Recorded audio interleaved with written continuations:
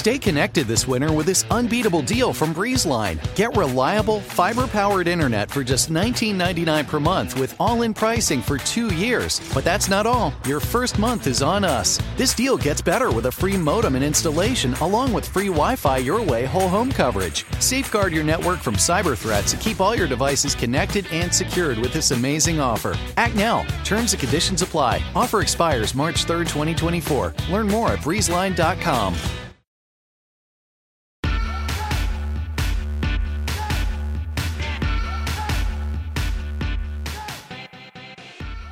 Hello and welcome to Hysteria. I'm Erin Ryan. And I'm Alyssa Mastromonaco. Alyssa, if you will, travel back in time with me to the year 1992. Okay. How many shirts did you own that were decorated with fabric paint, puff paint?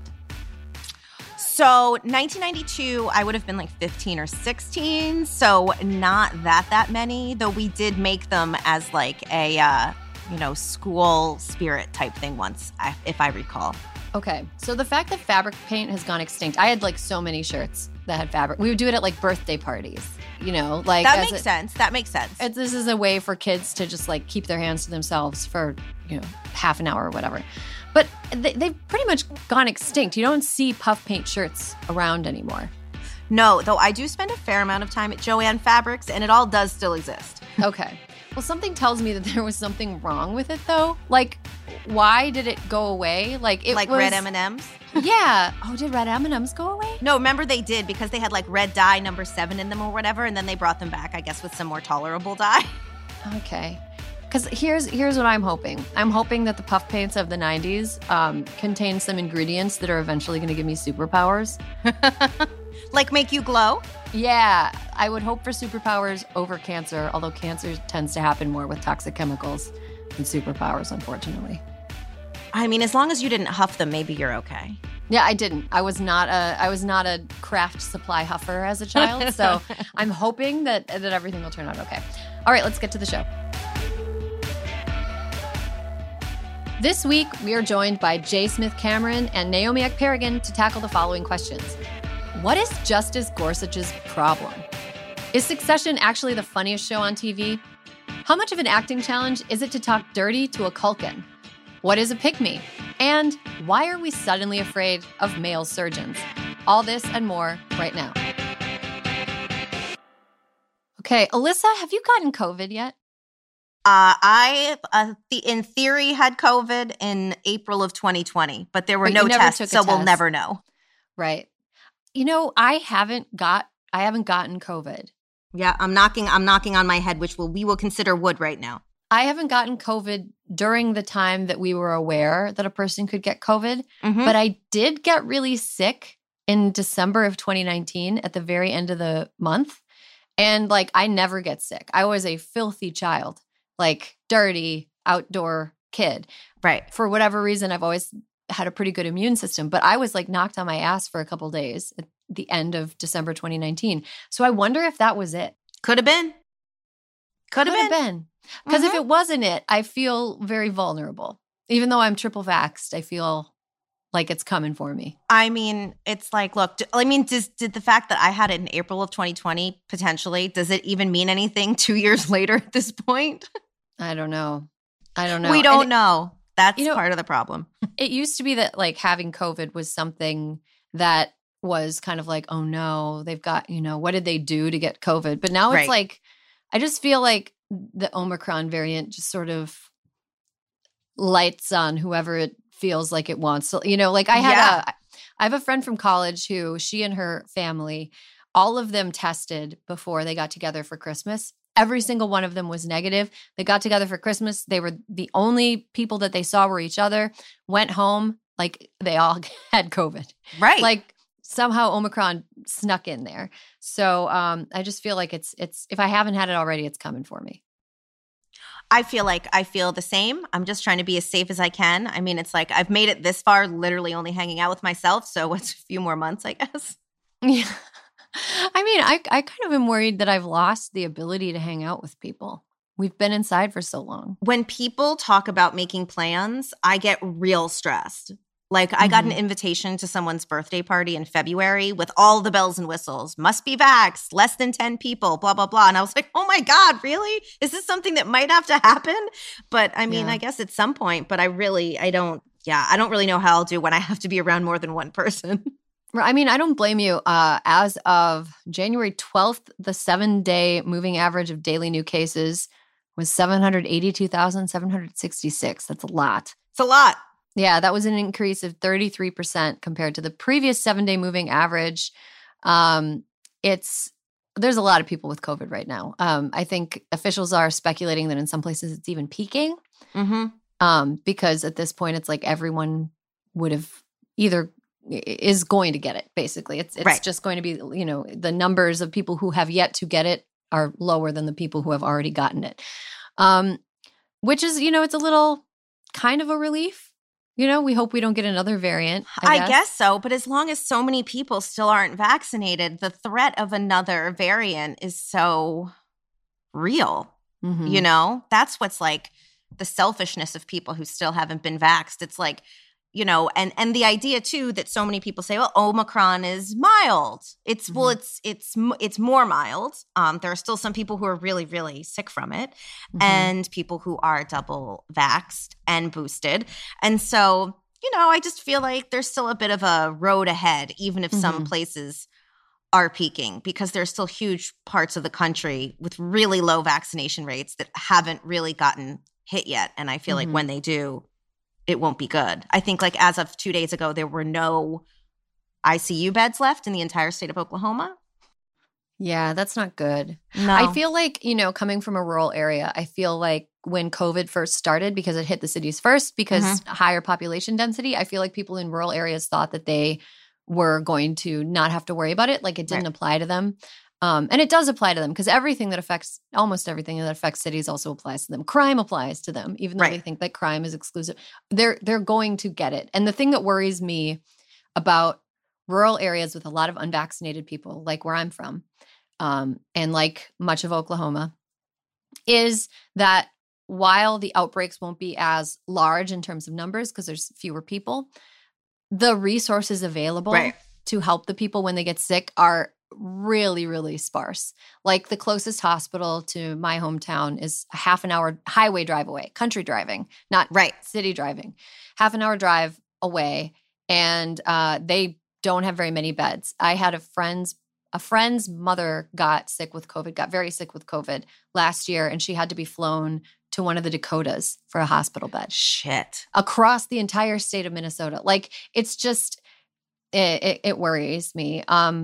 But, it's sort of like at this point, everyone's kind of in the fuck it phase. I know. I'm not yet. I'm not. I can't be because I don't want my baby to get COVID. Even which would be a nightmare. But yeah, it feels like everybody's kind of in the fuck it phase. I feel like the CDC revising the isolation period down from 10 days to 5 days kind of spooked a few people because it seemed like that was just made to serve capitalism rather than made to serve public health. Right. Or the alternative is that it could have been 5 days all along. Right. And which is like, I know. But like you get the crazy anti-vaxxer and COVID denier people who are like, it gives some fuel to their crazy fire. Right. Mm-hmm. Yeah, it does. But one kind of small silver lining of this week, a government website worked. It did. Holy shit. It did. Do you want to talk about it, Alyssa? I was able to order my tests, my free COVID tests from the USPS website. It was one step. It was very easy. And I thank you, USPS, because I also then watched this morning the burden that this is going to put on the USPS. And it was pretty incredible to see sort of the warehouses they already have set up where they're just waiting for the tests to arrive and then they will start shipping them out. And luckily this happened right when some of their holiday carriers, like their contract folks, were still around. So they were able to bring them back to help deliver and package these tests and get them to us. Wow. It's almost like we really need the Postal Service to function. We really need the Postal Service. I just wish they would deliver me fewer flyers for grocery stores, like our 2 neighborhoods over that I'm never going to go to. Like, I don't care if grapes are on sale. I'm not going all the way over there. Yeah, I was actually really surprised by how smooth it was. So smooth. One page. I mean, we just got to see if they come now. Yeah. I guess like this, a lot of people were talking about this yesterday. I guess this is a testament to how many people will actually use government services if the tech behind them actually works. Good point. Let that be a lesson. The tech should work. Tech first. Yeah. Oh, we have a lot of stuff to get to in the show today, so we can't talk news for too long, but we do have we have a controversy to talk. We're going to teach the controversy. We have a fuck that guy. A real important fuck that guy. Yes. It's today's fuck that guy is Supreme Court Justice Neil Gorsuch. So we're recording this on Wednesday. This is a developing story. Breaking story.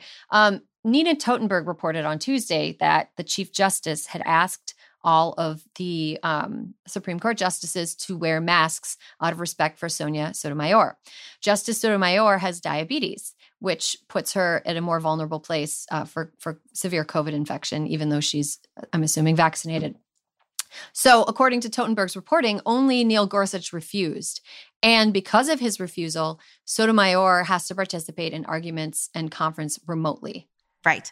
So that's an extreme fuck that guy to Neil Gorsuch. Extreme? Like, why didn't he have to go remote? Yeah, seriously. Seriously. Exactly. Oh my God. Yes. Neil Gorsuch should have had to go remote. But now, Erin, tee up the controversy. So today, Justices Sotomayor and Gorsuch released a joint statement, a suspicious joint statement. This is the statement. Reporting that Justice Sotomayor asked Justice Gorsuch to wear a mask surprised us. It is false. While we may sometimes disagree about the law, we are warm colleagues and friends. Recall that Nina Totenberg's reporting didn't say that Sotomayor asked Gorsuch to wear a mask. It said that Chief Justice Roberts asked Gorsuch to wear a mask. Sus. Legalese. These judges with their weaselly legally language.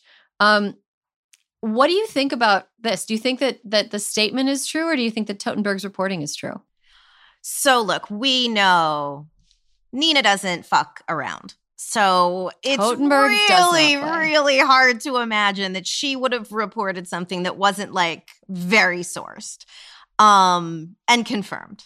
And it feels like maybe John Roberts was a little bit like, fucking get this shit together. People are losing faith in us as an institution. They can't think that like this is happening amongst us.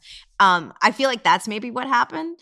But I gotta say it would be really just beyond belief to think that Nina Totenberg had run a story that was false. Yeah. Nina Totenberg has been in the Supreme Court for more hours than Justice Gorsuch has. Correct. She has been reporting on the Supreme Court for longer than almost every member of the Supreme Court has been there. Do you remember when it was sort of the beginning of COVID and it came out that she might get laid off at NPR because of just, everything that was happening? And like the internet went crazy and every like smart legal person was like, whoa.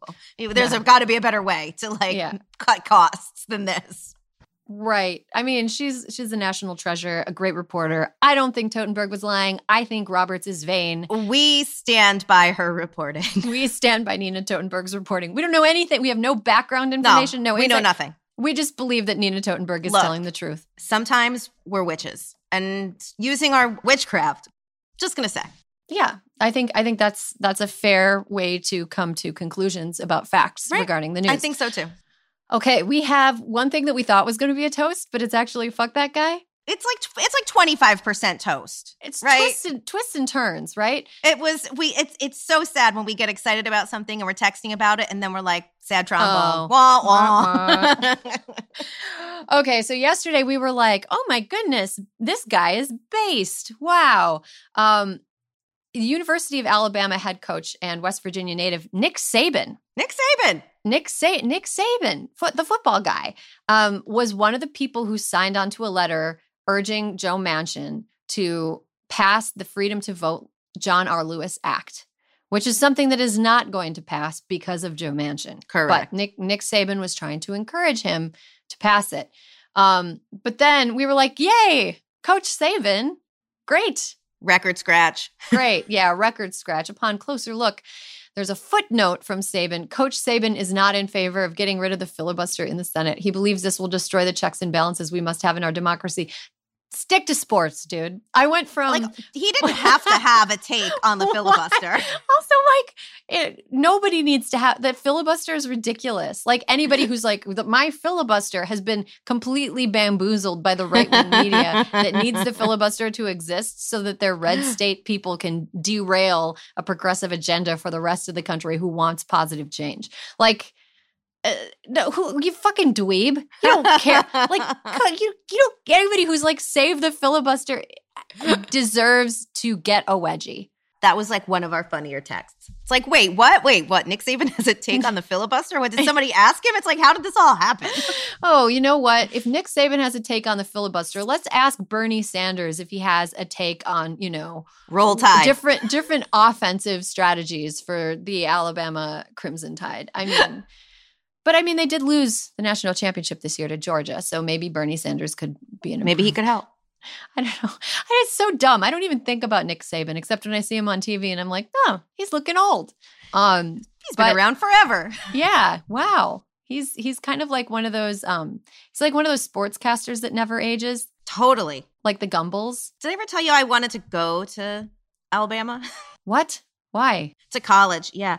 My mom just told me, she's like, I don't think they'd like you at all, Alyssa. I don't think you'd make any friends there. And I was like, it's so weird. I don't know why. I just thought it was interesting.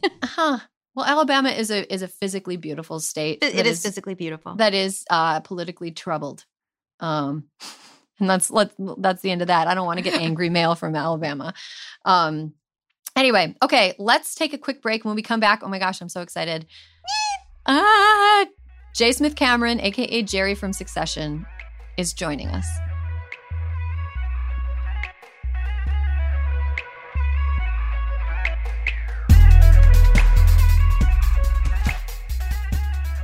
You guys, I cannot believe that I'm sitting here with you. You were like, we're so excited. We're so excited. I'm a big groupie. Oh, we're groupies. Oh, the groupiedom is mutual. Like, yes, it could not be more mutual. I would like to interview you two at some point. Oh, I would let you. I don't have anything anytime. Okay. What are you doing tomorrow? Anyway. And welcome back. This is Hysteria, and the day has finally come. Joining us today is a hysteria icon and really a cultural icon. She's a Broadway veteran and stars as fan favorite Gerri on Succession. It's J. Smith Cameron. Hello, everybody. So happy to have you today. Let's get started with the important stuff. Did you ever expect to be a sex symbol at this point in your career? Not at all at any point in my career, particularly. So, no. It's sort of surreal. Yesterday I was going to meet my friend at a bar, and on my way I passed like 3 young men, and they're like, "Hey, Gerri." Oh my goodness. I know. I was like, whoa. Like, how young are we talking? Like under 30? No, like in their 30s, I guess. I don't know. I'm really bad at that. But I get that a lot where I'll pass like it maybe, I think women recognize me too, but they don't blurt it out, Oh, I would blurt it out. Hot. Yeah. Well, they're the type, women, I'm generalizing horribly, but women will be sort of politely, like, they won't interrupt you in the middle of something. They tend to be more like, oh, I just wanted to say, I watched your show or something like that, Mm-hmm. But I don't mind the young men going, hey, Gerri. Oh my gosh, that sounds like such a trip. So Gerri's role was originally written to be played by a man, which would have been boring, in my opinion. When you tried out for the role, was it the role that you tried out for? Like, how did it become for a woman? That's a really good question. I don't know that I know exactly, except Doug Abel, who was casting in season 1, who has cast me before and cast some of my husband's movies. So I knew him a little bit. And he called me and he said, I know that the character is written as a man. It was Jerry. But, we're just sort of thought maybe we should see some women for the part. But then much later I ran into Doug and he was like, no, I had a real idea to call you in. But so I don't know what happened, but I went on tape and, it had not been rewritten for a woman yet. I mean, not that it was subtly, you could kind of tell because the crude way the men speak to each other on the show. Well, everyone speaks to each other now. But at that point, it seemed to me to be written to be among men. Like it was kind of very crude put downs and crude vulgar language, and without any awareness that they were talking to an older woman, the other characters. So I just went with it because I thought it would be really funny if she was sort of unflappable, but at the same time, just routinely disgusted with them. Like they were just ridiculous, figures of ridicule for her. So I just weathered all the insulting things, like with just the slightest wince, that became a real Gerri thing going forward, right? Like her rolling her eyes, or her like, ugh, that thing happens constantly, became sort of a thing. And I think I remember doing that in my audition. And I remember Doug giggling, and Jesse wasn't in the room. It was just, I just went on tape. And then they decided to meet people in the room. They were going to meet some women for it. They called me back, I guess you would say, but I couldn't go because my mother had passed away, and I was literally in Virginia. It was her memorial. And I said, listen, I would really like to be considered for the role, but I can't come back in and meet them. I just, even if they waited, I don't think I'm in any shape to go in and meet people this week. So it just turned out, I guess they just went with the tape. And I think they'd seen the film Margaret that I have a big role in, and Kieran is in it, and Jeannie Berlin is in it. They've cast a few people for Margaret, one of my husband's movies. Oh, cool. So I think that might have also been material that they considered, or you know what I mean? So, Well, okay. So this is a kind of big question. What iconic role that was written for a man do you think you could knock out of the park? Oh, snap. Stage or screen? Well, everyone wants to do Hamlet, and I'm a little long in the tooth for that. I'm putting that, but maybe Iago. Wow. Or Shylock. Ooh. Those are both the villainous. I love the Hamlet part, but that's almost like a sacred cow. Like no one can really check all the boxes with that part, it seems, in my experience. It's so great. It's so rich. And it's really kind of a gender fluid kind of part. A lot of women had played that part. And if it was written today, he probably would be non-binary, I think. He's a university student, and he's in culture shock going back to his castle where his parents are. And he's horrified by the morality. So it's very pertinent to now. That play. I'd love to see that. Okay. So here, one, congratulations, because Succession is being nominated again for all the awards this season. And the thing that Erin and I have talked about is that Succession's always nominated under drama, which is technically what it is, but it's funnier than most of the comedies that we watch. It's very dark. It's very fucked up. Why do we think it is so funny? We should be repelled by the characters, yet I find myself rooting for each one of you in a different way. Oh, I know. That's interesting. I don't know. I remember when I did my first table read, because there was no Gerri character in the pilot, and they had shot that months before, right?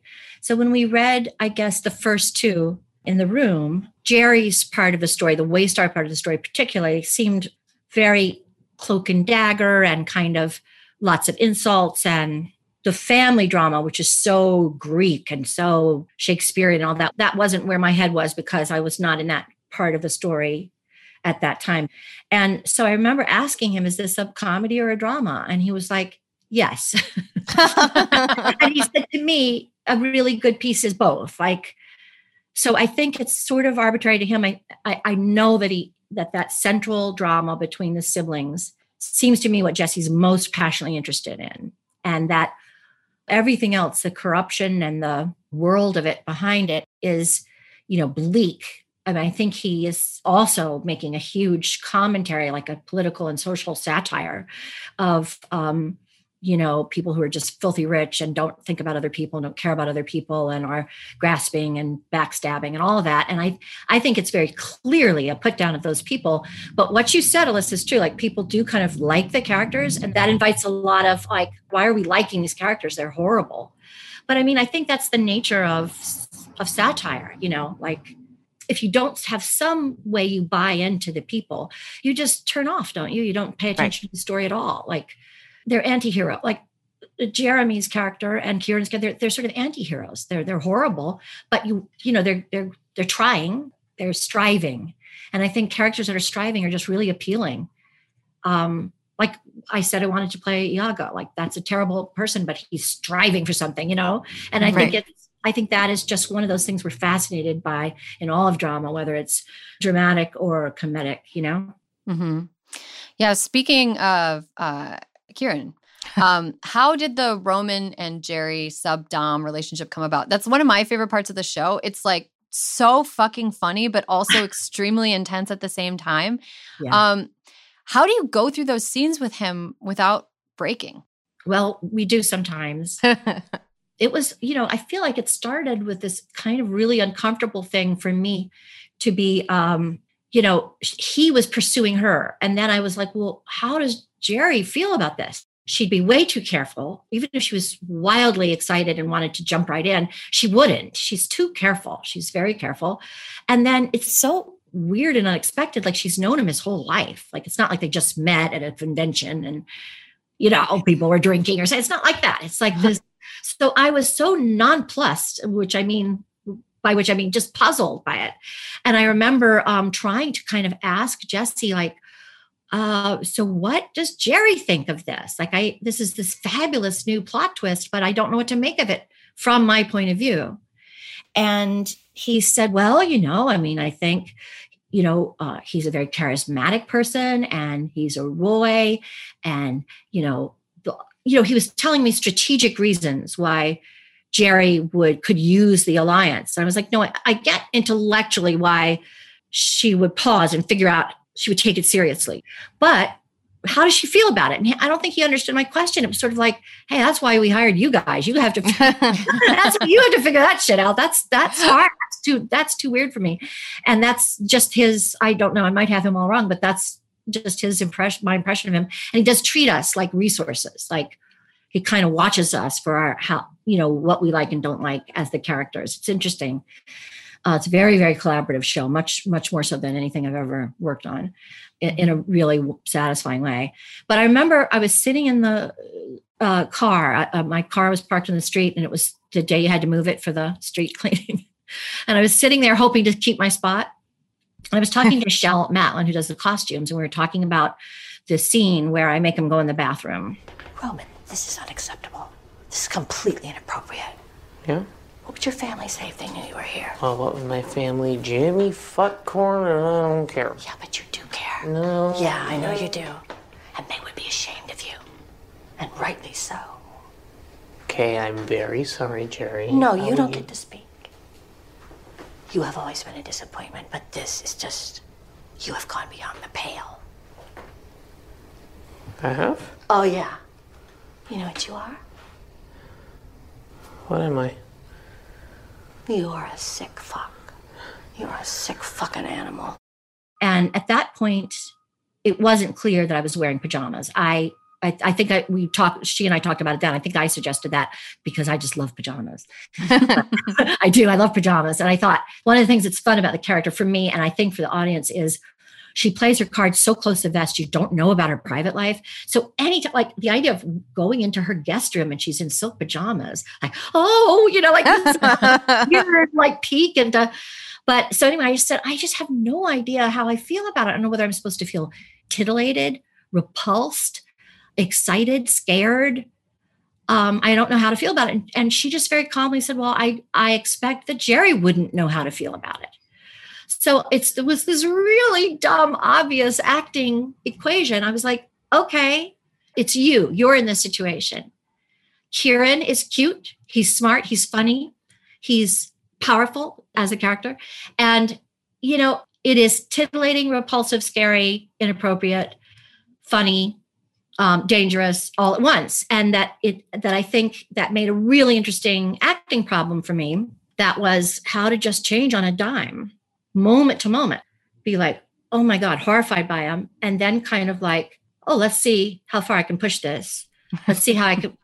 And then like maybe a moment of a frisson of like maybe a little ripple of sexual excitement or interest. and then immediately like taking control of the situation. Like, I think her dominatrix element is sort of by accident because I think she's just so grouchy and bossy with him that she's trying to tell him he's gross and that turns him on. And it's kind of like a shock to her. She's not doing it to turn him on until she catches on. So it was like, particularly that scene in the Turnhaven episode, I felt like I should have won some kind of like blue ribbon or something. Like for Succession horses, like it was every micro beat of every little line flipped for Gerri, like the world was spinning, like thinking on her feet. And it was the last scene we shot of that episode. And it was something like 3 a.m. when we got to it. Everyone was fried. They had to be out of the location. They knew that they had to pack up once we finished. So those of us who think about the crew and their needs, you can't help it. You're aware of it. You don't want to mess up your line. You want to get it right pretty quickly. You want to, and all these were sort of hardships, but also kind of shook us into the moment because we had to do it. And I kept saying to Mark Mylod, who's a wonderful director, I was like, I think that everything in her is saying, gross, no, stop it, cut it out. You're going to get us both in trouble. And that there's a little bit of like, it's a little fun to be the seductress if I could just sneak it in once in a while. And he was like, yeah, I think that's it. But then it really had to be broken down like into, as I've said already, these micro beats. So it was really challenging. It was one of the most challenging things I've ever done. Oh my God. As you said, Gerri is very careful. Gerri's very careful. Yeah. And my favorite scene of the last season was the finale when Roman comes to Gerri and he's basically asking her to help stop the merger. And she says, how does this serve my interest? I'm focused on whatever outcome best serves the financial interests of the shareholders of the company. But it doesn't serve my interests. How does it serve my interests? One, I will have that on a sweatshirt at some point in my life. But help us understand, how does staying at Waystar serve Gerri's interests? Well, it's opposed to being where? As opposed, she is the most moral of the bunch. She knows, she sees, she has the bird's eye view. Many seasons back, she was the one who had to pull Kendall aside and be like, yo, we're billions over leveraged. And Gerri knows where all the bodies are buried. So does she stay there? Even though in her nature, it feels like working there would be repellent, but is it just too much of her DNA now? I think that's very well put. I think it's very much in her DNA. I think she feels like she built a career there that's very good, because I think she flourishes when she's not in the line of fire. So that big responsibility that Kendall keeps trying to be of the spokesman and the frontman and I think that is like, yeah, you do that. And I'll be quietly pulling the levers behind the curtain, because I think that's how she best achieves her goal. And I think that must be just really satisfying to her. And I think it's not nothing that she built her way up over maybe decades in that company. And she has this incredible salary and great, homes and cars and everything you want, she's made this. I think it's not about where she's getting, it's about keeping her status, I think. Right. Because I think she likes what she has. I mean, it's a huge achievement. It seems to be female CEO. And, I'm not a spring chicken. A lot of times it'll just be like someone who's in their 60s would get traded out for someone in their 40s or younger. I don't think she wants the idea of starting over at that age. And I don't think she wants to retire. So she has a lot of power. I mean, she seems to keep being the only person who knows she has all that power. Well, they don't know it, but I don't care. Power. And so I think, gosh, it is a little Iago-ish now I think about it. I mean, if you convince someone to murder somebody at some point, then it's really on the nose. Never say never. I mean, I don't think that Gerri's the most moral one. I mean, I'd like to think that, but I really would. And I think maybe she is something more of a human being than some other characters, maybe has it within her. But I think what she is a strict to the letter of the law person. So I think when she accidentally seems to align with something moral, it's more that she's trying to keep them out of trouble. So you're she's lawful evil. Sort of. Right. Well, she's just going to defend her client using the law artfully, and she's not the judge. She's just there to represent her client. And I think that, there was the scene where we see into her apartment for the first time, the only time we have yet so far, when Roman calls, and that becomes the first sort of phone sex scene they have. It was the episode where there was a shooter that turned out to be a suicide. That was such an interesting episode.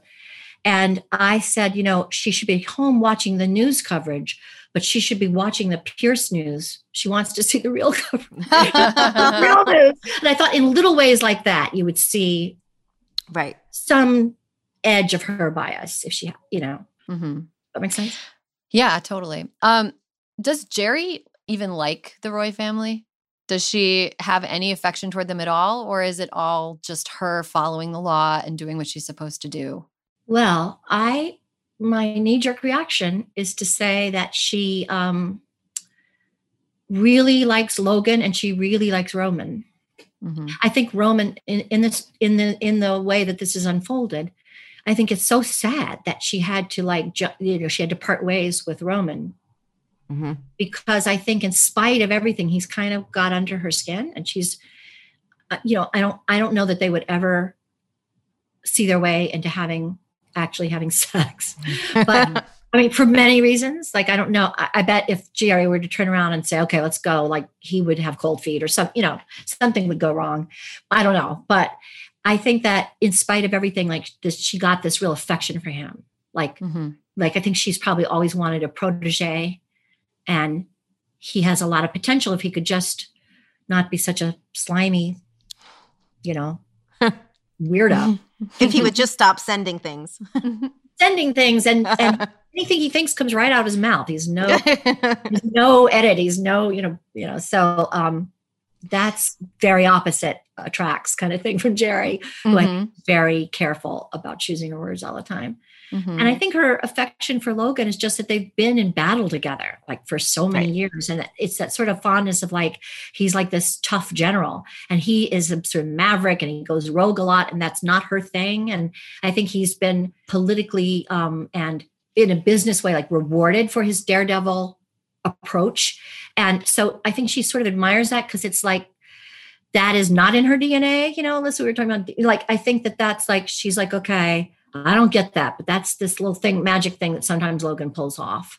Right. And so when push comes to shove, she's going to bet on his ability. Like, in season 1, when I taught, I don't remember which scene it was, but I remember saying to Kendall, like, no, the shareholders have bet on Logan's business acumen, not yours. Right. No matter how we judge him and how you think he's a dinosaur and this and that, he's had this enormous success and he's this giant. So, and also, when I tell him we're in debt, I've dodged being in it's the second episode, my first episode. They ask me to be interim CEO. Roman does. He has a scene where he's like, would you consider doing this? And I'm like, no, thank you.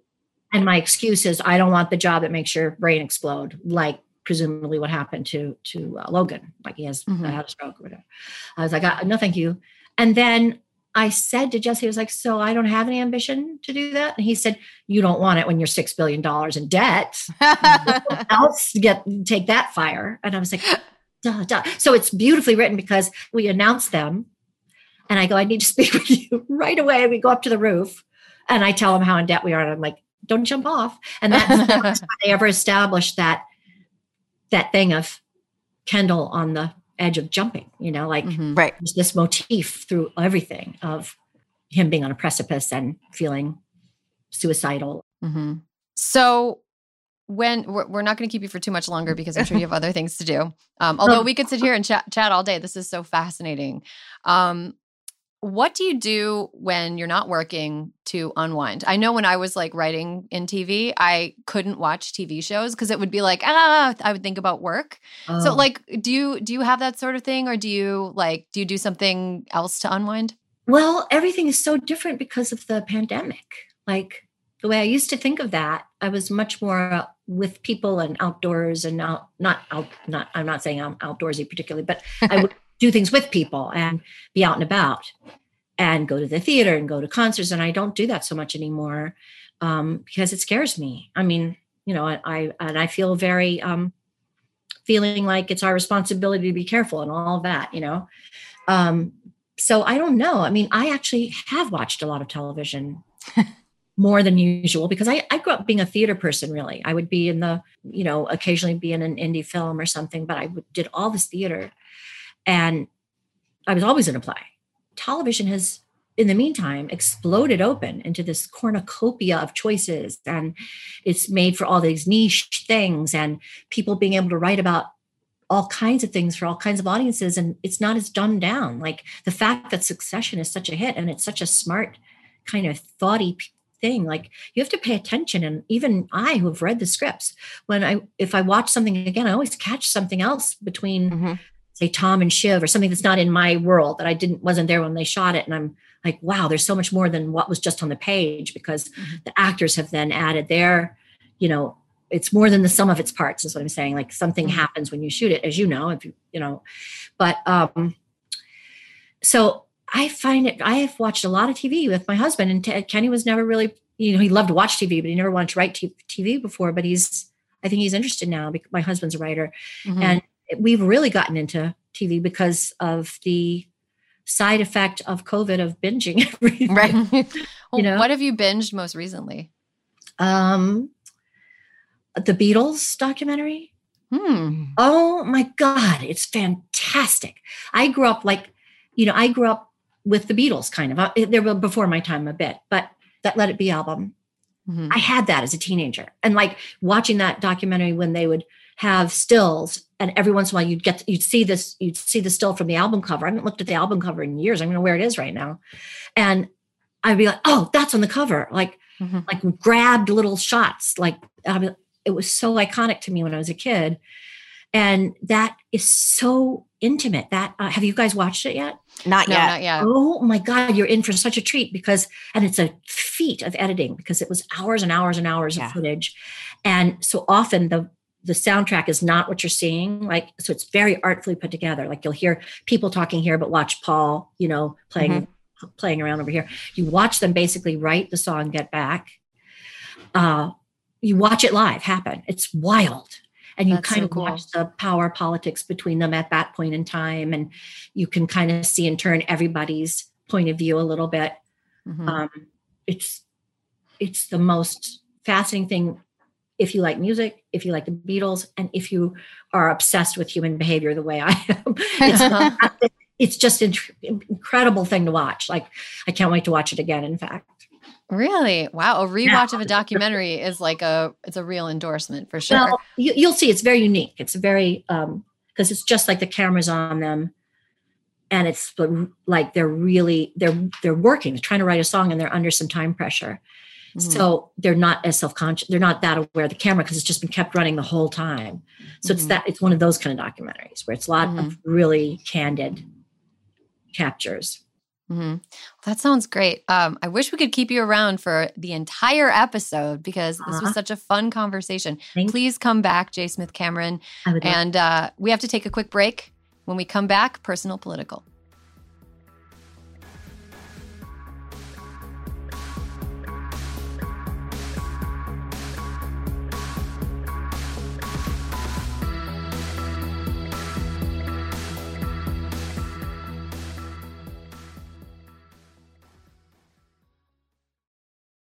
This episode is brought to you by IQ Bar. Power up your life with superior brain and body nutrition products from IQ Bar. Their plant protein bars are the perfect low-carb breakfast. Their IQ Mix zero-sugar hydration drinks replenish electrolytes. And their IQ Joe mushroom coffees will keep you focused all day long.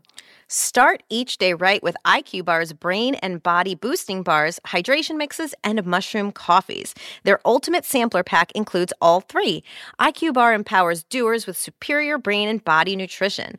All their products are entirely free from gluten, dairy, soy, GMOs, and artificial sweeteners. And today, Hysteria listeners get an exclusive offer of 20% off plus free shipping. Just text Hysteria to 64,000. One thing I love about IQ Bar is, first of all, right now it's really dry where I am. Oh, okay. It is hard for me to stay hydrated.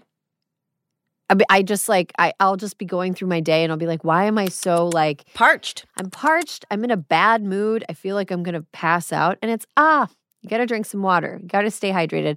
I really like their IQ Mix zero sugar hydration drinks because it allows me to rehydrate myself at a time when I feel like the atmosphere is trying to take all my moisture away.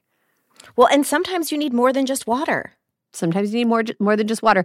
I also love IQ bars because I love a portable breakfast. I love a grab-and-go breakfast, no dishes. Love something I can walk around holding and eating. I like something I can eat in my car without endangering the lives of me and every other motorist on the road.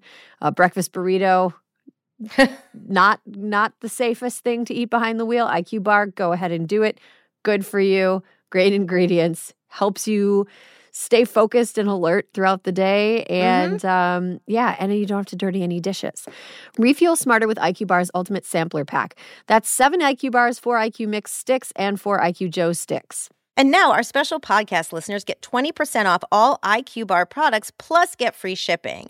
To get your 20% off, just text Hysteria to 64,000. Get your discount. Text Hysteria to 64,000. That's HYSTERIA to 64,000. Message and data rates may apply. See terms for details.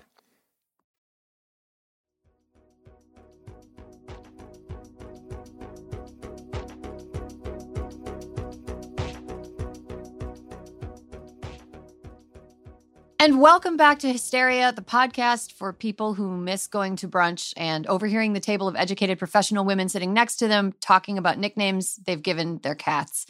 I am really excited to welcome our panelist guest co-host today. You know her. You love her. You can watch her 30-minute stand-up special on Netflix, season 2 of The Stand-Ups. It's available now. It's so good.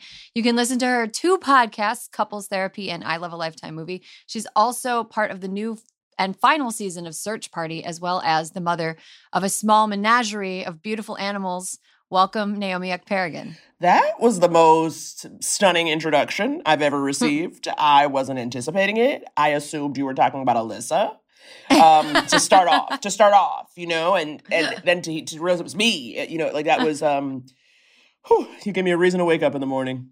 That's what well, I was going to say, do you wake up in the morning? It sounds like you do so much stuff that like there's no possible way for you to get any sleep. Exactly. So, you know, I'm not really a morning person, and I do believe I talk about it in the half hour. So I'm a little bit of a zombie, and we just thank Zoom for the touch up my appearance button. Oh, really? I can't even tell that it was like a touch up appearance button. Yeah, honey, we smoothed it out just a little bit. I had no idea such things existed. Wow. Alyssa's try doing that someday. Alyssa's a cool girl. No, it's just unlearned, I think. Naomi, there's a few things that you have worked on that I want our listeners to hear you talk about a little bit before we get into the topic today. I've heard the reception for your stand-up special has been really good. How has it felt to like get that feedback from people? It is really nice. It is really weird. It's so funny because it's sort of this sense of a lot of people are kind of like, where have you been? Or what are you up to? Or you're funny, you know, and it's like, honey, welcome to the party. I've been out in these streets since 2008. Okay, I've been out here. So thank you. But it has been very nice, especially because you both know I was freaking out before taping it. So for it to like go well, because I was convinced at least part of the internet was going to be like, you're trash, go home. And that has not happened, which is huge. Yeah. Wow, that's like a unicorn moment to not have people on the internet be like, you're trash, go home. I mean, I'm sure they're saying it somewhere, but they're not saying it to me. And that's beautiful. That's beautiful. I would say that you killed so hard in your stand-up special that I don't know if people would have the audacity to come to you and tell you that they're like, that woman is unfuckwithable and I am not going to say anything to her. Yes. You've joined the realm of the unfuckwithables. And then before we get to the topic, one more question. How's Maybelline?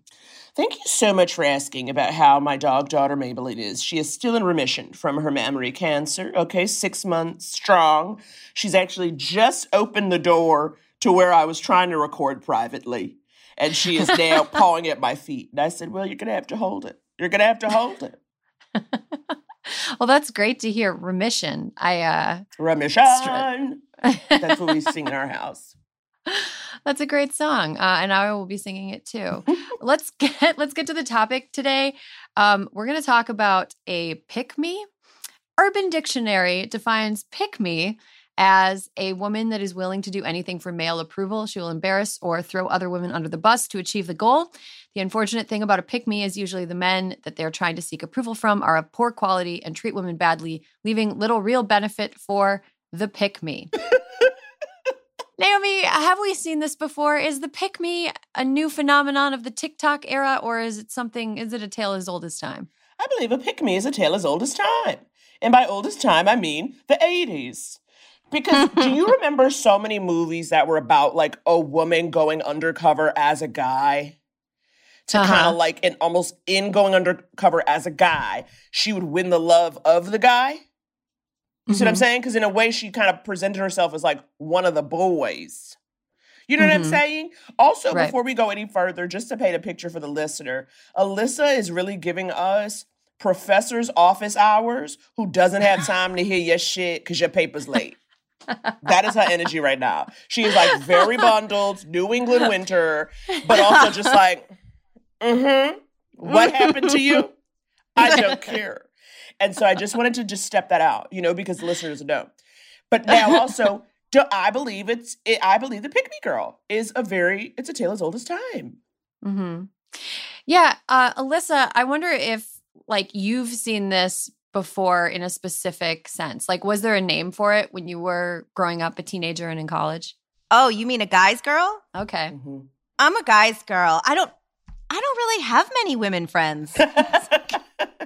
And they don't know why. They don't know why. They never understood why. And they're the ones that are just like super cool. Like in high school, they learned how to like roll their own joints. They could tap a keg. They were like, oh yeah, I can show up early and help you tap the keg. And as you got older, they were the ones that would say things like, yeah, I don't know why. I just like have guy friends. And they would like really painfully, it's almost a caricature, talk about like sports, which they had got. I actually know women who would get up and like study sports so that guys would think that they were like super chill and cool and down, which like that's literally the opposite of being cool. Super chill and down. Yeah, right? That is the least chill thing I've ever heard. It's funny because there aren't really the reverse of the pick-me. Like there are men who act foolish, but they're not like waking up in the morning and studying like the Real Housewives so they can have a conversation. Correct. Exactly. And I wonder, like, I was thinking about the pick-me girl and how it's become sort of a trope, a TikTok trope and, like female dating strategy, which is that Reddit forum that is very... It's a super interesting read. I will say that. They talk about pick-me behavior and a lot of it just seems like self-negating behavior, pretending that you're not who you are. But I also think at the base of it is an assumption, and this is the sad part, I think, is an assumption that men actually don't like women. Like straight men actually don't like women at all. And so you have to act like a boy in order for... Or you have to, identify with like a guy in order for guys to like you. Right. Naomi, I wonder if you're saying yes and right. So I wonder if you have anything to add to that. I know for me growing up, one of the things I tried to do so much, I didn't try to learn about, stereotypically male things, but I definitely tried to not have emotions. I really, really was like, I'm going to be a girl who's like, I'm not going to freak out and no one's ever going to see me cry. Like every year, I don't know, maybe for like 3 years in a row, it probably would have been like 7th grade, 8th grade, 9th grade. I said at the start of the school year, I was like, I'm going to be a quiet girl. I'm going to be quiet. Like my resolution was to be quiet. And as you can imagine, it did not last long. But I thought that being that way, in essence, right, like, sublimating myself, sanding down my edges, trying to make myself small would somehow make myself more attractive, and it was, I just remember I don't have necessarily a specific incident, but what I remember is a feeling of trying hard, like every part of my body tensed up, trying to convey a vibe that was not me at all, Yeah. I think I remember doing stuff like that too. I think I've talked about this on the show, but I dyed my hair blonde one year in college because I thought boys would like, I didn't dye it all the way blonde because that would have caused it to like fry off my head because my hair is very dark. But I got like blonde highlights and like thought it was the year 2003, I believe. Yeah, when we all got blonde highlights in some form or another. We were still getting, some of us were still going to tanning beds. I was going to college in Indiana. Tanning beds were still going on. I had a highlighted hair because I thought boys liked it. It wasn't because I wanted to have blonde hair. It was because I thought that it was more attractive. And like, looking back on that, there's a lot of cringy behaviors that I think I exhibited growing up. And some of it comes from just wanting to be accepted, just in general. And some of it comes from wanting to be accepted in a very specific way from guys. And I was thinking about the pick me as I was prepping for the show. And it sort of reminded me of this other kind of corner that intersects with politics of culture. It's like the trad wife. Alyssa, do you know the trad wife? What's a trad wife? It's a traditional wife. It's like a conservative. Not me. It's like a conservative lady who's like, you need to cook for your man and tell him he's great.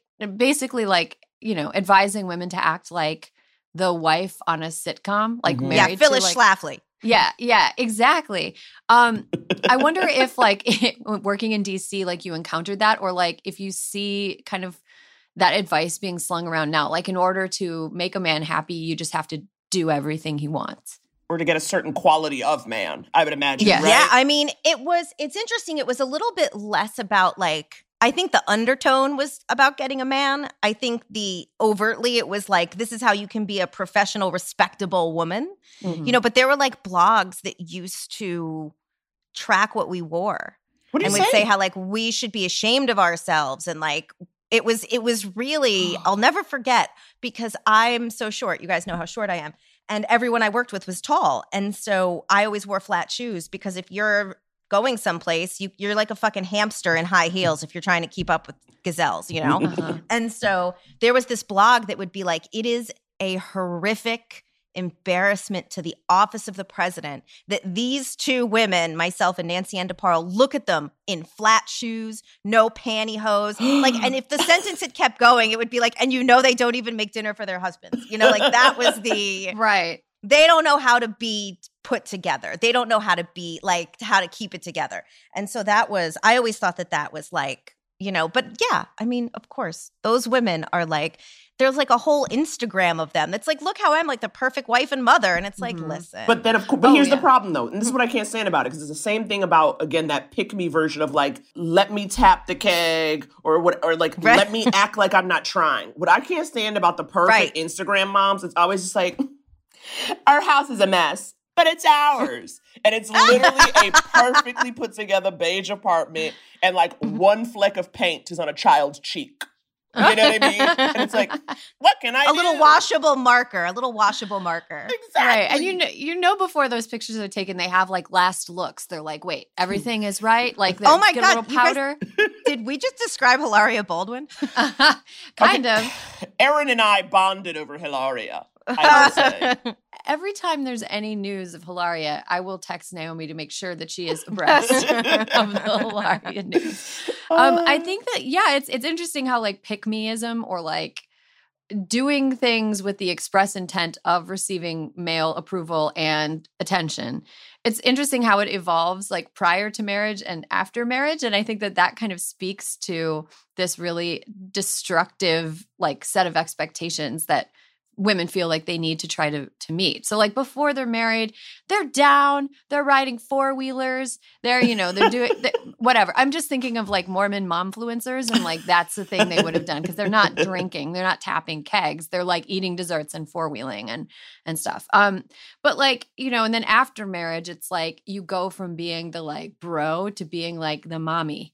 And there's no like actual sexual self-realized woman who wants what she wants and pursues it. And that seems like, I don't know, it seems very sad to me. And I don't want to be like, I don't want to take away the agency of women who feel like they need to act in a certain way and put women down in order to fit in with men because like that's a choice that they're making. But the reasons that they're making that choice kind of suck. And I sort of wish that they didn't exist. I just wish, to me, sometimes what I think the biggest problem I have with it is this idea, again, this pretending like you're not making the choice, pretending like you are not curating an identity. Right. That's what I don't like. It's like, well, I don't know why I don't have female friends. Yes, you do. Just say it. Be like, well, I really try to be a woman who's out here trying to get mine, and I can't be around other women who threaten that. Like, just, I would almost rather that. Or be like, I keep homely friends around because it's good for my self-esteem. Like, just be that person. Or just say, like, I'm on a husband hunt. So I am trying to do things to get me a husband. The thing I think is difficult is, as you're saying, not just because you're talking about like a sexual identity in between, but it's also like, it seems like the only way out of being a pick-me is to be a mommy. I think that's the problem. Because if you get married and you don't have kids, you're expected to continue to four-wheel until the cows come out. You become a party aunt, but a pick-me party aunt who's nicer to her nephews than her nieces. It's just like times when I'm like, Erin was a journalist because how quickly she comes up with a phrase. You know what I mean? She's like, pick-meism, a pick-me party aunt. And I'm like, okay, sure, this is what they are now. I'm like a mint the way that I'm coining things. You are. Yeah, I think that that's a really great point, Naomi, that like the mommy is the only way out. Because it's also like, yeah, eventually you sort of get to an age where you sort of are not giving a man what he wants anymore because you're old. You know what I mean? And like, I don't mean that in a way like whatever. I don't think that like aging in any way takes anybody's value away. If anything, it increases their value and importance. But in the world of the pick-me, like women lose value as they age. And I feel like, you know, there's an expiration date. Is it that you lose your value once you've been picked?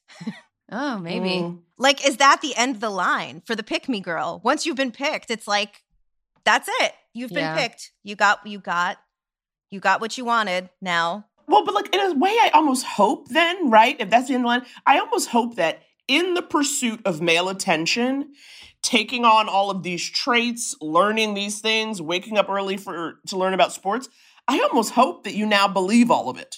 You know what I mean? Like, I would rather you in this pursuit be like, you know what? I actually really like hunting, and it calms me. Like, I want that to be true for you. I want it to be now that you've done these things, that you are actually into them, and you're not just going through the motions for the response of, wow, I don't even know girls who like to do that. You know what I mean? Like, I want you to actually like it. I need you to love it. Right. I think that's really interesting. And another thing that I think about when it comes to like pick me, I love that for the pick me girl to be like, I love hockey. I'm going to like pursue, you know what? I'm going to like start a blog about my favorite hockey team. And then it's going to get picked up by my local paper. Now I'm a columnist. Now I'm going on TV talking about this hockey team, and it's a career, and I've forgotten about all the men, you know, like that would be cool. But the thing that really is funny to me about like pick meism, or, you know, guys, girl, not like the other girls, you know, whatever, is that male attention is really not difficult to get. Like it is very, very easy for a woman to get male attention. I don't know, Erin. I'm going to say this as somebody who is not like was not considered a conventionally attractive woman. To get the attention of like, depending on your type, right? And if your type is classic conservative or traditional male specimen, those guys like a very specific type of woman. Right. Totally agree. Right. I'm talking about male, like, yes, that is you have to act, you have to dress up in a woman costume in order to attract that exact type of guy. But also like, I'm talking about male attention in general. Just like period. That's not just the only hollering. Yeah, that's streets. Not the only type of guy. And like, you know, you have a good point, Naomi, that, you know, there's specific conditions or a way that a woman can look that would make her less likely to get attention from men. But like, not all men. Like the right kind of man, like the right kind of person will pay attention to you if you're a woman who is like interesting to them. You know, like you don't have to. But that is a faith that a lot of women don't have. Yeah, you see? I agree. Why do you think that is? So in college, I realized I made it to my I guess it was my junior year at Madison. And I realized no one ever asked me out in college, period, full stop. I never went on a date for 4 years. And I had these very beautiful friends, and I sort of just accepted that I wasn't beautiful. I have other qualities, but I'm not beautiful. And so they were like, Alyssa, you're just not trying. And I was like, what does trying mean? So there I went to Urban Outfitters on State Street. Oh. I got the black booty pants. Remember those? The fit and flare? Going out pants? I had my going out pants on. I got some sort of iridescent shirt. Yes. I had lavender MAC eyeshadow. I was like, all right, fine, I'm going to go for it. Naomi's feeling all of this. I did. And I went to Stillwater's the bar. And you guys, I will always and forever just be Mrs. Garrett on The Facts of Life. I'm like, all right, everybody, come on. It's closing up. Let's pay the tab. It's like, but in those months and those years that I tried, and also my first couple of years in New York City, I tried. I wore things that I would not normally pick to wear. And I was like, you know what? I'd rather die alone than put on another tank top from Bebe with my sandbag boobs and no bra. I would just rather die. And so, but I did for years. I think for years I was like, I was not a sort of caricature, I think. But I definitely tried to wear things that I thought men in bars might notice and talk to me. And I can tell you, up until I met my husband, we went out to dinner, and then afterwards we met people, and he bought me a drink, and I was like, I think this is the first drink a man's ever bought me. He's like, stop it. And I was like, no, I'm dead serious. And so you understand where the pick me mentality can come from. Yeah. It's just whether or not you can see the forest through the trees. Mm-hmm. Yeah. Well, Alyssa, to be fair, I think you give off a vibe of a person who's like, if she wanted a drink, she would have a drink. There is no need for me to tell her. I don't disagree. That's a hard thing to see though when you're 20. Exactly. Right? Exactly. Because you didn't know that at 20, that you were giving off that energy. Right. And that's good energy to give off. At that point, the best Valentine's Day of my life was when I got my fake ID taken away from me 2 weeks before Valentine's Day. And I had to spend it alone. And I went to the movies and saw Jerry Maguire. And I was like, oh my God, that's so much better than being at the bars. Well, that's the thing that often gets thrown at women who don't try to act pick me enough. You're gonna, if a woman is comfortable living by herself, comfortable having 5 cats or 5 dogs or no pets at all, a gerbil, a parakeet, whatever, or just, just living alone, traveling by herself, not interested in dating or wasting her time with someone who doesn't meet her standards. They always get you're going to die alone. Mm-hmm. You're going to die alone with cats. Would that really be bad? And I'm saying that as a married woman with a child. I'm happy with my life, but before I met Josh, I had gotten to a point where I was like, I could be fine like this forever. And that's when they find you. That's when they find you. I'm convinced the moment because it's not simply stop looking, right? Because people always say, when you stop licking. No. Mm-hmm. I believe a man can sense when you don't give a fuck. Okay? And he suddenly smells it like a hormone. It's like, hey girl, I see you over here loving yourself. Can I buy you a vodka cranberry and ruin your life? That's what they want. That's what they want. They can sense it. And it always starts with a vodka cranberry. Hello. I think it was actually a ginger beer and Jameson was the drink. That feels right. A little Jameson, because you kind of are a little bit of a cool girl, Erin, because of your Midwestern life. No. That was given to me by Josh. That was not a. I didn't go request. to the bar. Okay. No. I drink beer, and I don't like to brag about it because I don't want people to think that I'm oh, pick me. Well, especially but exactly what you said, though, it's why would anyone even quote unquote brag? It's cool brag. Do you see what I'm saying? The idea that beer then becomes beer becomes a representation of who you are as a person. Right. And that I think is the part we're talking about, where it's just drink what you drink, do what you do, but don't be okay, guys, I know it sounds crazy, but I'm into IPAs. And that sounds wild. Yeah. I mean, it's true. I think part of the pick me thing that's irritating is how completely taken by themselves they are. Or how completely, it's almost as though, and I this is going to be real mean, but you see it a lot on Instagram, or social media, people posting as though they are a person in love with them posting. You know, like they, you know, post pictures of themselves like in this sort of like, you know, dead wife montage, you know, like lit angelically and like, or, you know, in a field of flowers or whatever. And it's like, wow, you know, you're posting this as though you're trying to invite someone to like, be like, wow, isn't she great? Isn't she the greatest person ever? And there's like this, in order to like present as a pick-me, you almost have to like understand, you have to like advertise the things you think will make people fall in love with you. And like that they're quirky. Like, oh, like you just said, Naomi, like the beer thing. Oh, I love IPAs. Isn't it weird? And it's like some guy who's like, I'm looking for a woman who loves IPAs is going to like hone in on her. Alyssa, Naomi brought up something that I thought was interesting about how men can tell when you don't give a fuck anymore. Like, yeah. That's a widely known thing. I know a ton of people who have like met their long-term partner when they were like, you know what, this is fine.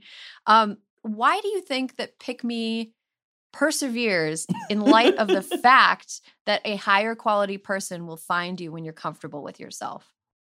The Pick Me, okay, so you have to think about it. The Pick Me is living a narrative they've created. Right? Mm-hmm. Because the pick me can have all kinds of like likes, dislikes, like they are cultivating the image of the person they want to reel in. So it's really not about the fact that one of us will find the person that we're meant to be with when we're acting like ourselves. It's that they don't want that person necessarily. They want the person they've created in their head. Mm-hmm. And so that is the person they're trying to get. And when they get that person, that's when they stop. But they're not trying to find, like if one of these pick-me's, what a funny thing. It's like, it sounds like a flower. One of these pick-me's, one of these pick-me's isn't looking for the love of their life necessarily. They're looking for the person that's going to fulfill the things on their Pinterest board. Yes. Mm-hmm. Yes. Right? Yes. And so that's why I think that they continue to thrive. Well, I also think that it's also, again, pick me, there is a level of control in this process, right? If you think, okay, I can get a person by doing these things, it gives you a lot more control than just, I'm supposed to just walk around looking half decent and hope someone cares. Like, you know what I mean? Like, you know, I will say this, like, the way I dress to go out in a relationship, and also a relationship that's steady. I mean, after like year 4, the way I dress to go out now is nothing like the way I used to dress when I was trying. You know what I'm saying? Like what Alyssa was saying, but also just that sense of, it is specifically like, I have no reason to impress anybody. I want nobody to approach me. I'm not going out with a sense of hope that something could change. I'm just out here, okay, having a canapé, and I'm dressed accordingly.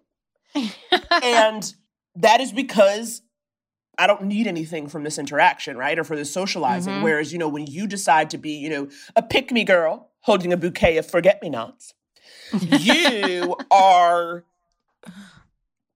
not just looking for a certain person and trying to live a narrative, but like you are trying to control this process. Yeah, that's a good point. Yeah. And I think sometimes being disingenuous is another way to control. Like, because if you are acting, if you're trying to craft a self that is separate from your actual self, then the person who falls in love with that self isn't really breaking up with you. They're breaking up with the creation that you made. Do you know what I mean? God, you guys, I feel like we just got to the bottom of the entire 90 Day Fiancé franchise. Well, that also has to do with poverty. Okay, I know.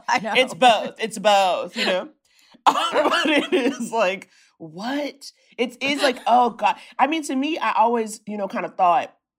I think I stopped faking it when I realized how hard it was to fake, because I was like, it'll be bad if I get someone who wants this, because I don't know how long I can sustain this. Right. And so I just kind of stopped, you know, the whole shy and quiet and whatever. And it's like, this is it. Take it or leave it, you know? And a lot of times they take it and then leave it. You know what I mean? That was New York City for you. But yeah, it took a long time to figure that out, I think. Mm-hmm. Yeah, I think figuring it out is an important, like, part of growth. So there's a part of me that thinks that, like, you know, poking fun at pick-meism is a little, it's fair, but it's also a little bit unfair, because a lot of these people are just learning what they want and what they don't want. And they're just trying to fit in a place that feels kind of hard to fit in if they don't know the answer key to it. And I also have found that, as with like anything that singles out women, I found that sometimes people use it as an excuse to be like misogynist in their own way. Like men who complain about pick-me's, it's like, well, why don't you complain about the men that can't see through a person who's faking their entire personality? You know, right? Like, you know, the reason that a pick-me act is ever effective is because like the men they're trying to impress are idiots. Right. You know? Right. Why do you also not just that, right? Like the men who want a woman who is exactly like them, basically, who's like, I want a woman who's gonna sit next to me while I watch a sporting event. Mm-hmm. Really? Go get some friends. Like totally. Like, nothing I love more. Like Andy and I, again, and he's not traditionally masked, okay? And whenever he does something masculine, like he got weights and he's like exercising, and then he'll joke, he'll go, will you love me when I'm buff? Will you love me when I have muscles? You know, like it's like not. However, there's nothing I love more than having separate things. You know what I mean? Like you have this thing you really like and you go off and do. And then like you come back rejuvenated, you've had fun, you've gotten your energy out, whatever it is. Mm-hmm. The idea of having to be the person who partakes in all of that feels like a lot of extra work. Mm-hmm. Yeah. And like, you know, there's specific things that I know that I like that Josh will never like because they are objectively stupid. Like I love watching like the first 2 or 3 weeks of every season of The Bachelor or Bachelorette because I like the spectacle. I like the parade of like producer prompted stunts. I like the person riding in on a camel and like, you know, I like the, you know, I like all that stuff and it's so dumb, and I know Josh will never like doing it. But when like I also have a Joe Millionaire in our DVR right now and I have been like waiting for a night that like I don't have to do any work. Juniper is sleeping and Josh is elsewhere. Yes. Because I want to watch it on the big TV. I want to watch the first episode of fucking Joe Millionaire on the big TV. And that's not ever going to be anything that we do together. I'm never going to sit there and listen to Josh's Pittsburgh sports podcast that he listens to 24/7 as a way to calm down, even though it's like men complaining about imaginary outcomes. Like that is like, I'm never going to like that. And I think that he understands that like, I love us doing separate things. And if I had been like gotten with Josh because of pick-meism, I would be stuck listening to like you listen to that podcast every single day. Yeah. They all sound like they're eating sandwiches as they're talking. Like yeah. And talk about shrill. Yeah. It's true. Those sports podcasts. I can't. My husband listens to them in the bathroom through the bathroom speakers. So, of course, I can hear it throughout the house. And I'm just like, oh, my God, are you deaf? Like, what is that? And it's like, no, that's just how loud they speak. Oh, God. It's like men on Zoom. You know, it's like they can't hear you. Like the sound isn't transferred from you yelling to the recipient of your Zoom call.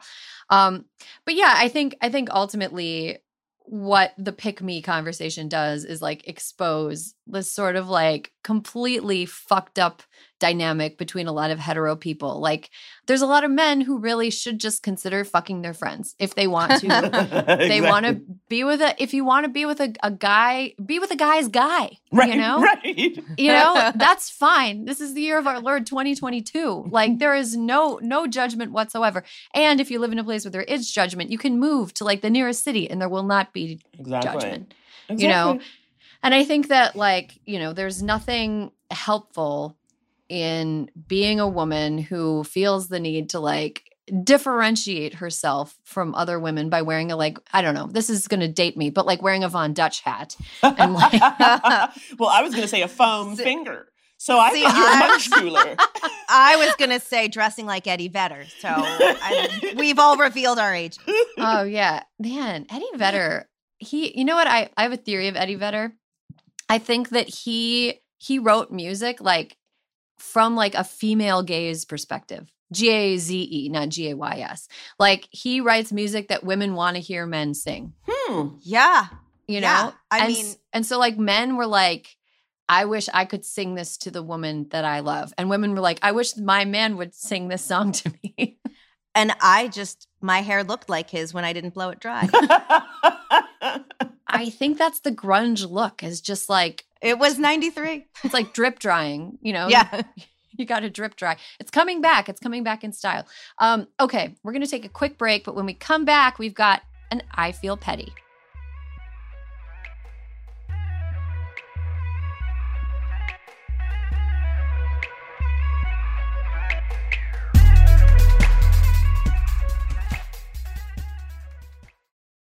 This episode of Hysteria is brought to you by Vuori. Need the perfect Mother's or Father's Day gift? Check out Vuori Performance Apparel. Drawing inspo from the coastal California lifestyle, Vuori's products inspire others to live vibrant, active lives. I love that they're calling this the coastal California lifestyle.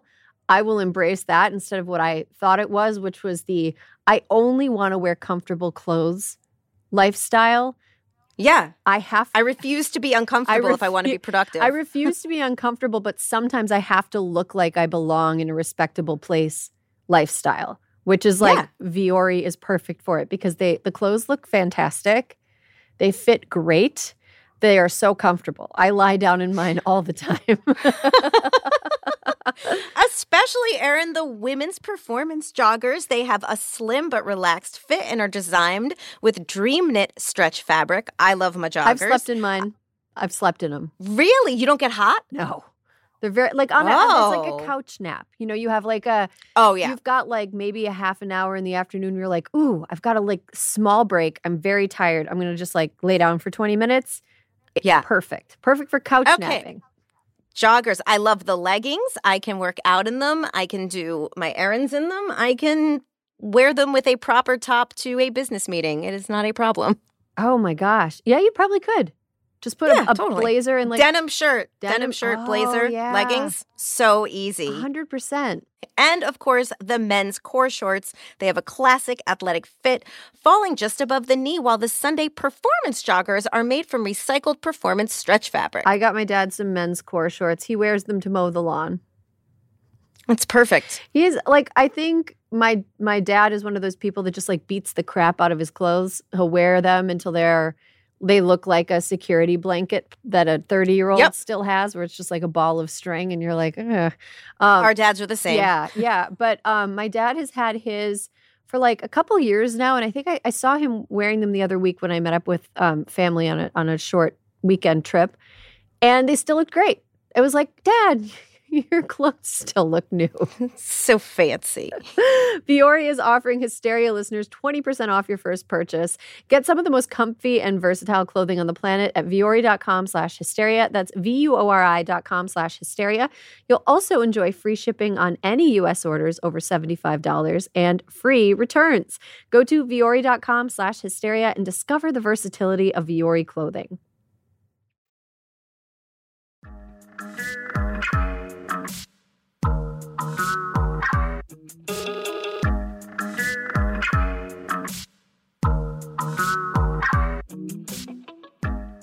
And welcome back. We have an I Feel Petty segment to get to, but before we do that, a little bit of housekeeping. We are opening up our inbox for nominations for Fuck That Guy. If you have somebody who deserves to be called out, send us a 30-second voice memo at hysteria@crooked.com. Just a reminder, anybody can be a guy woman can be a guy can be a guy, a child can be a guy if they're a public figure. Just make sure your Fuck That Guy nominees are public figures and let her rip. Okay, house has been kept. Time for I Feel Petty. I feel petty about something this week, guys. It's a big issue that has a petty thing inside of it, okay? Oh, yeah. That's the theme of mine, too. Right. It's like a petty eclair. The filling is what we're going after. Okay. So Joss Whedon, the creator and writer of Buffy the Vampire Slayer and Firefly and Dollhouse, and I think a couple of the Avengers movies, big time Hollywood writer, did an interview with Vulture this week that was supposed to be redemptive. So Whedon had been accused a few years ago of kind of being shitty to women, not like Weinstein level shitty, but like bad boss, sexually inappropriate, that kind of level of shitty, sleeping with people who are below him on the totem pole, etc. And so I feel like this interview was supposed to make him, he thought it was going to make him look good, but it ended up being one of those celebrity profiles where the writer just kind of let him talk and wrote down what he said and like didn't inject any opinion whatsoever. And the whole thing reads as the writer is very neutral, but when you get done with it, you're like, wow, what a dick, you know? He really looks bad. And which is really disappointing because he's like the type of person that before all the allegations came out, you're sort of like, I'm rooting for him. You know, he wrote strong female characters. He was really interested in having women front and center in the work that he did. But then, you know, all the bad stuff came out. So here is my I feel petty. When I read that profile, I thought, you know, if you're somebody who's planning on getting very famous, Naomi, you have to keep somebody around you who is constantly busting your balls, who you cannot fire. You have to have somebody that is going to like pop your balloon, bring you down, tell you that you have to work harder. Not necessarily someone who's going to neg you all the time, but somebody who is going to be a reality check. Because I feel like a lot of these people who just, they start to feel like they're gods and they're beyond reproach and nothing bad can happen to them. And I feel like if they just had a person who was around being like, you can't do that. Nope, you're not the greatest writer of all time. You're not a god. You're not you don't get to sleep with actresses just because they're around and you were a nerd when you were a kid. Like, no, stop it. They need a reality check person around all the time. So to anybody out there who's planning on becoming fabulously rich and famous, find somebody who is always going to take you down a notch. And that for me is Alyssa. And that... Nay, thank you. Alyssa, who's yours? Who's your take you down a notch person? Oh, God. My sister, 100%. She's just there is nothing, like when she either came to my book events or like anything she ever does, she'll be like, you know, it's crazy, right? That these people came to see you. And I was like, yeah, I do. It's cool.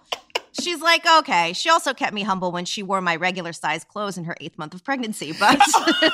Rude. Oh, wow. Yeah. Rude. Wow. Yeah. I would say, you know what? Speaking of kids, children will keep you humble. You just keep a kid around, they're going to be like, that doesn't look good on you. Like, they'll just tell you things. Oh, my niece, she'll be like, wee, you don't have friends. I was like, yes, I do. Wee, you have friends? Like the face all squunched up. Wee, really? Oh. And then like an hour later, she comes back.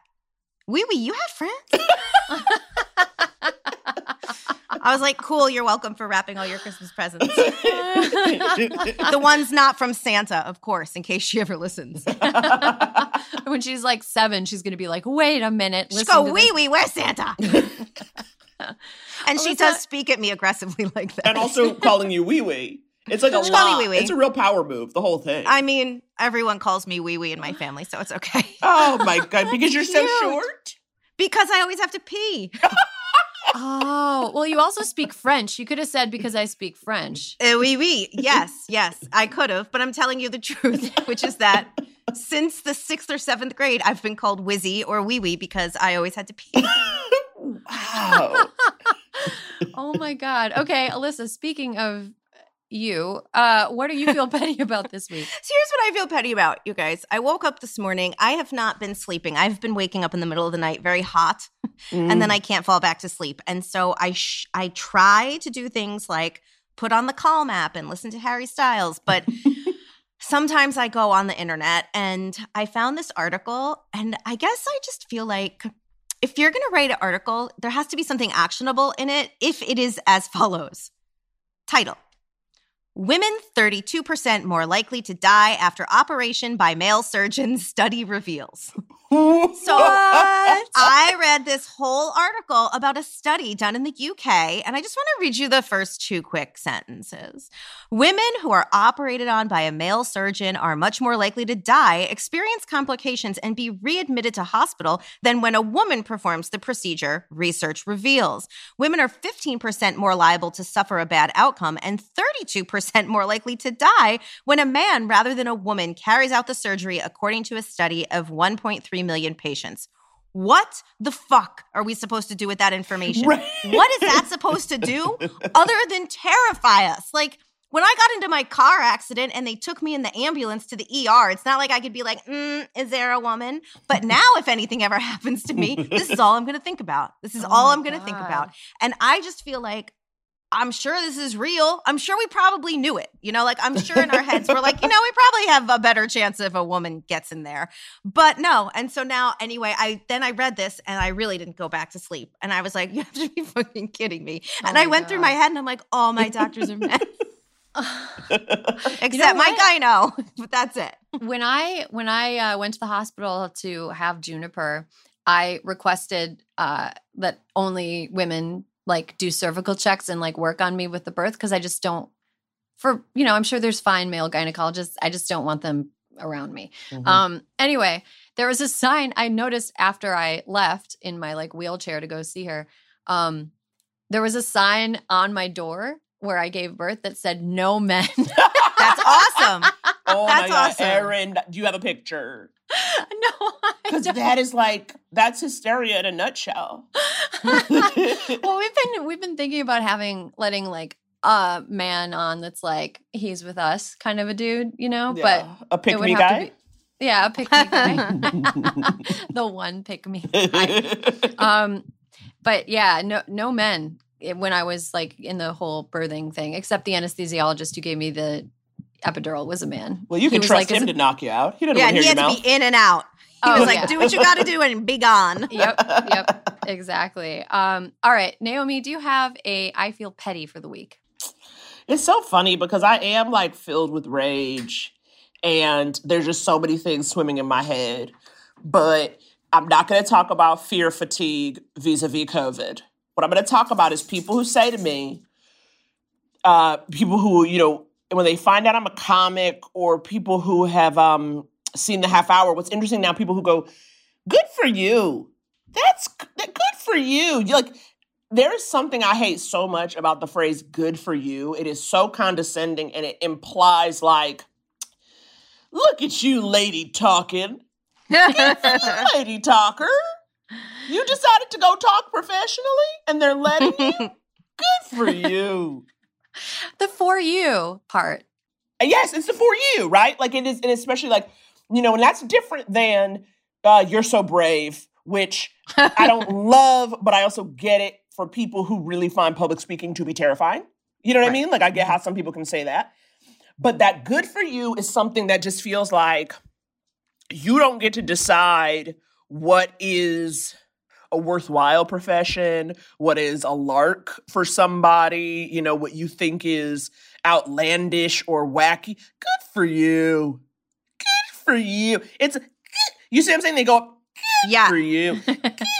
It is an octave, okay? Like they have gone up top and then they take it down low. And I find it really, really condescending and just like, leave me alone or just don't say anything. Just don't say anything. What about love that for you? Love that for you. Love that for you is very funny to me because I say that a lot because it's for something that I think is insane. But if you enjoy it, I'm like, love that for you. That sounds psychotic, but I love that for you. Like when someone's like, oh my God, like we went hiking for 2 hours this morning. I'm like, love that for you. So good for you. Don't tell Naomi that because she'll get mad at you. It's condescending. It makes me sad. Unless someone says it like, good for you. Good for you. Like no, you got that's just an old lady's version of good for you. No, that's the same thing. It is a little like very like, put yourself out there, dark woman. It's just like, I don't like it. I don't like good for you. I don't like good for you. You literally, the way you say good for you is literally how I talk to all of my cats. You just say good for you. Good for you. Oh, Winky, you fetched the ball. Good for you. That's why you don't say it to a person. Like exactly. You say it to like a tiny animal or a small child, but not an adult woman with a half an hour stand-up special on Netflix that our listeners can watch whenever they want because it is on demand. It is. And one last thing I feel petty about? What? Naomi, where's your 60-minute special? Well, honey, we got to be adding Netflix as a joke on all the social platforms. That's what we're going to do. Because I think that's what has to happen. I'm dying to know how many people watched it. And of course, I can never know that. And it's like, who knows? Who knows?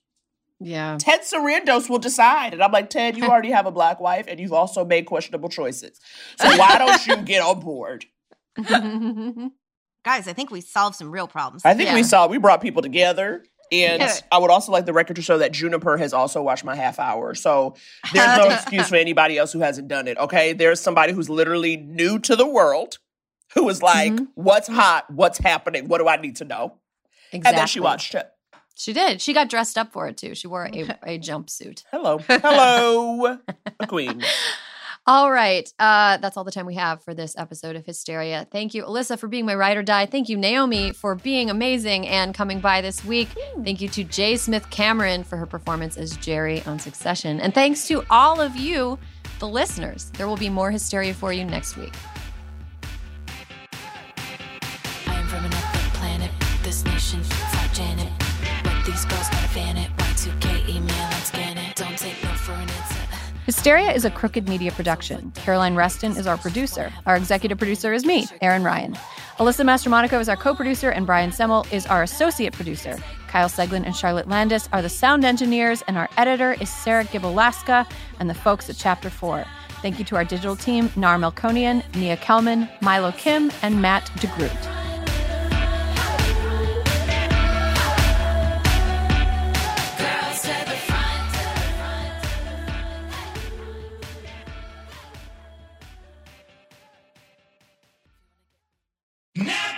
Silence is golden, especially when it comes to brakes. That's why Napa Silent Guard are built to be one of the smoothest and most quiet brakes on the market. Made with fiber-reinforced shims that eliminate noise for the life of the pad, rubber-coated hardware for a better fit, and quality design that meets and exceeds OE performance. Silent Guard brakes deliver the stopping power drivers demand. Available now at Napa locations nationwide.